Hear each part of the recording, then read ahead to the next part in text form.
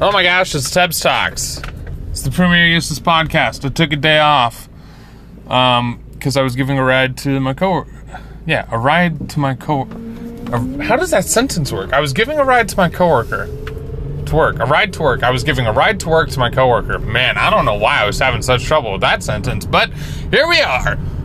Today, we're going back to Dungeons & Dragons because yesterday I would have given a recap of what happened in our Dungeons & Dragons campaign. And boy, was it great. Oh, what a spectacular ending it had. So, our adventuring group was asked by one of the Five Keepers to investigate these rumors going on around in the underbelly of the city of Saul. Now, the underbelly of the city of Saul is anything that tries to skirt public eye or skirt the law. It's given kind of a nickname of the underbelly. So, they were asked to investigate something called Project Rocket. Now, obviously, there have not been any rockets in the world as we think of them traditionally, blast off into space, get us to the moon. But I was using rockets. I said rockets are another name for fireworks. Because I would assume fireworks have been created in this world. Because fireworks are pretty old. Like, the oldest fireworks are way back in China forever ago. Or in that area. So, they were tasked to investigate what Project Rocket is. And asked to stop it if it needed to be stopped. So, our group were told to go talk to Nordai, the Keeper of Natural Man. And that's kind of a big deal. I mean, if you haven't read my book, which the two people that listen to my podcast have access to it, so you'll understand why that's a big deal. They're asked to talk to one of the Five Keepers. And they get to Professor Nordai's office, because he's a professor now. Oh, I guess that's spoilers. No, I don't think it's really spoilers.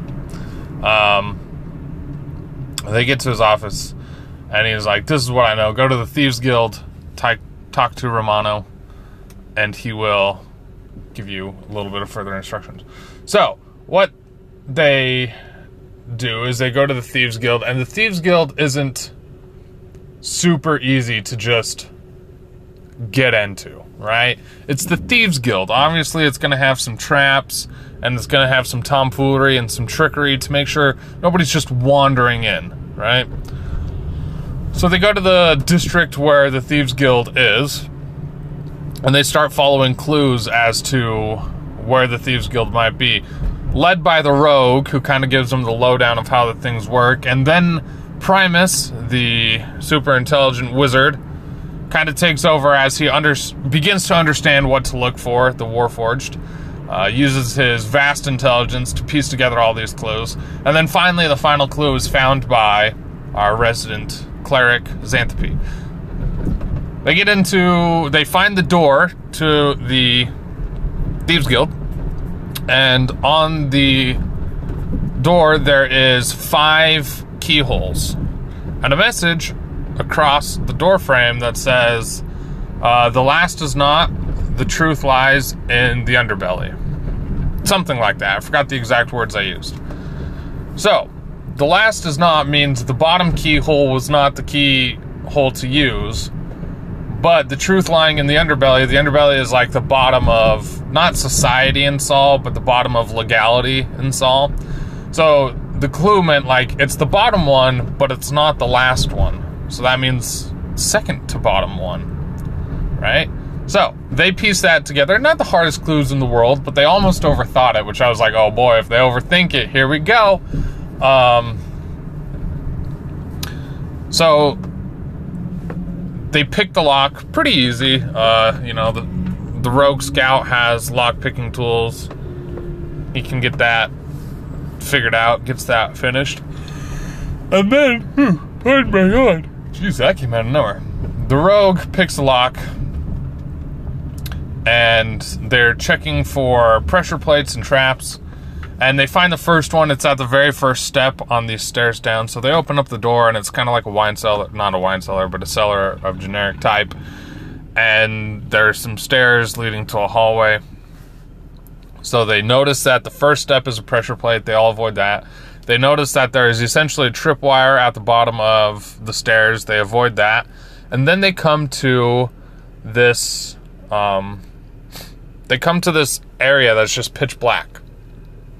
And with a successful history check by the rogue, who has done trades with the Thieves Guild before, has, done roguish type things here and there, the rogue recognized, oh my gosh, this is, it's essentially a void trap, where when you walk in, you enter a void of sorts, and you have to find your way to the other side. And so what they say is, like, hey, they tie the rope to one end, and the rogue walks in, letting out the rope, gets the full length of the rope, and is like, well, I've got another rope, so they tie off. And in the void, there are, like, little teeny signifiers as to what direction to go to get to the other end. The rogue was able to hone in on these and get to the other end. However, all 100 feet of rope got used up. But the rogue says, okay, the path is clear enough, the rope gets you close enough to where the other end is. So, rogue goes through, comes out the other side fine. Then Primus, the wizard, he goes through, and he's just following the rope. Well, when he gets to the end of the rope, he's back where he started. And he's like, what the heck, how does this work? I made it so every time somebody new enters, it works differently. The path is slightly different. The way is slightly different. So their rope trick didn't work. Our paladin went in, and the paladin gets lost and trusts the rope too much, but the rope did not lead to where she thought it would lead. So she was stuck in there for a little bit, and the cleric went through just fine. So there was a little bit of hesitation where the paladin was just stuck in this area. But eventually, with a little bit of help from the rogue in this goofy spatial area, they managed to get their way out. And after that, they can see the Thieves Guild right in front of them. There's just a small hallway left. And they don't check for traps at the very end. I love doing that where I'm like, okay, you've successfully managed this, and this. Right in front of you is your destination that you're trying to get to. And I love to leave one more trap. Just one more little thing that they could possibly get hung up on. And so they don't check for traps for this last little 5 feet of hallway, and they all step on a pressure plate, and a bunch of arrows get shot out from across the room. The paladin, the rogue, and the wizard all dive out of the way, but the cleric takes a hit. Not that much damage, but still takes a hit. I love doing that. You think you're home free, and there's just one last little trap to get them. Well, in the Thieves Guild, they play a little bit of a round of poker, and the wizard gets talking to one of the people they're playing poker with, and starts discussing about black powder shipments that have been coming into the city of Saul. The wizard is in need of a lot of black powder because thematically the spell Fireball, which is a very classic spell in Dungeons and Dragons, it's like the iconic spell Fireball. It requires black powder to cast, essentially. So the wizard's like, yo, I need black powder. I need as much black powder as you can get. So they're doing some deals. Meanwhile, the rest of the group's talking to Romano, and Romano's like, there are a bunch of shipments of black powder coming in, and we don't know where they're going. So somebody's kind of harboring copious amounts of black powder for who knows what. And we think it is this small little guild right outside the city called Vendetta. The reason why I'm not going is because Romano is quarantined to the city. If he leaves the city, he gets arrested, this, that. Thematically kind of set it up where it's like, hey, you adventurers need to go check this out.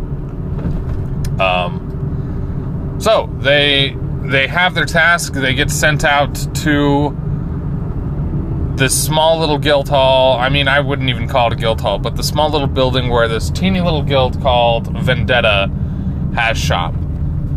And they need to figure out, okay, are Vendetta behind Project Rocket? What even is Project Rocket? And what are they doing with all this black powder that we think they're buying? So, they get to this guild hall. They find it pretty easy. It's not like it's terribly hidden or anything. And there are two people patrolling, and there's some people inside. There's just a main floor, a base, a little cellar, and an upper floor where they expect, you know, the rooms of like the living quarters are. So, the group waits for the guards that are patrolling to ambush them, take them out real easy, cast a sleep spell. Well, as one of the guards is being ambushed, the wizard decides, I'm going to cast Fire Bolt. You know, just a low-level fire spell. Well, the wizard didn't take into account that, hey, we're infiltrating a place with a ton of black powder shipments, supposedly. And as the wizard casts Firebolt, the guy he cast Firebolt on essentially explodes. And that explosion catches the attention of everybody on the inside of the tavern. And they all come running out. One by one, they come running out. The wizard casts Sleep on 2 of them, so they get, 2 of the 5 down. The other 3, though, light dynamite and start chucking it at the party. So, the wizard and the cleric were standing right next to each other, so they get a lot of dynamite chucked at them. They take a ton of damage from that.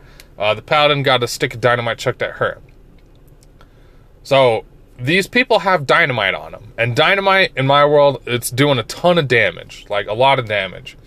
And our wizard played this so well. What he did is, he had a spell save DC on himself. Where he's like, okay, I'm a robot, I'm built for battle. Every round, I kind of make a check to see how critical I think the situation is. And the more critical I think it is, the more harsh and drastic I'm going to act. So for 2 rounds, he's like, okay, we have this under control. The 3rd round of combat comes around, and he's like, well, this is beyond critical point. I cast Fireball. So he casts Fireball at the 5 guys. They're all generally in a small area. Fireball does 8d6 of damage, and he rolled a lot of 6s. So Fireball goes off, which then ignites all the dynamite that they had on them, which those all explode. This giant explosion of Fireball and dynamite, then, it busts down half the house. It catches everything on fire. Our rogue goes sprinting into the cellar to see, oh my gosh, we had to figure out what's down here. Kegs and kegs and kegs and kegs of dynamite and black powder are in the bottom of this place. The rogue's like, oh crap, this building is on fire. This is going to go up any second. I've got to get out of here. And as they're running away, everything below blows up, shooting waves of fire and kegs of black powder that blow up again, just wreaks havoc. The wizard gets caught in all these explosions, goes down. The cleric was, if the paladin didn't lay on hands to cleric and heal him, cleric would have been down, cleric would have been dead. 3 of them barely escape with their lives. They're some of them single-digit hit points, some of them in the 10s. 3 of them barely escaped, but Primus, the one that lit the fireball to start this all, died in the explosions. Primus is no longer. And the group is like, oh my gosh, oh my gosh, oh my gosh, what the heck? Now, what they don't know is this terrorist organization was going to use all the black powder and all the dynamite to explode or blow up the portal center. And the portal center is a place in Saul where you can take a portal to other major cities. So it's like fast travel. It's used for trade. It's used for getting around the world quickly as these portals. And they were going to blow that up for whatever nefarious reason they had. But the terrorists were thwarted.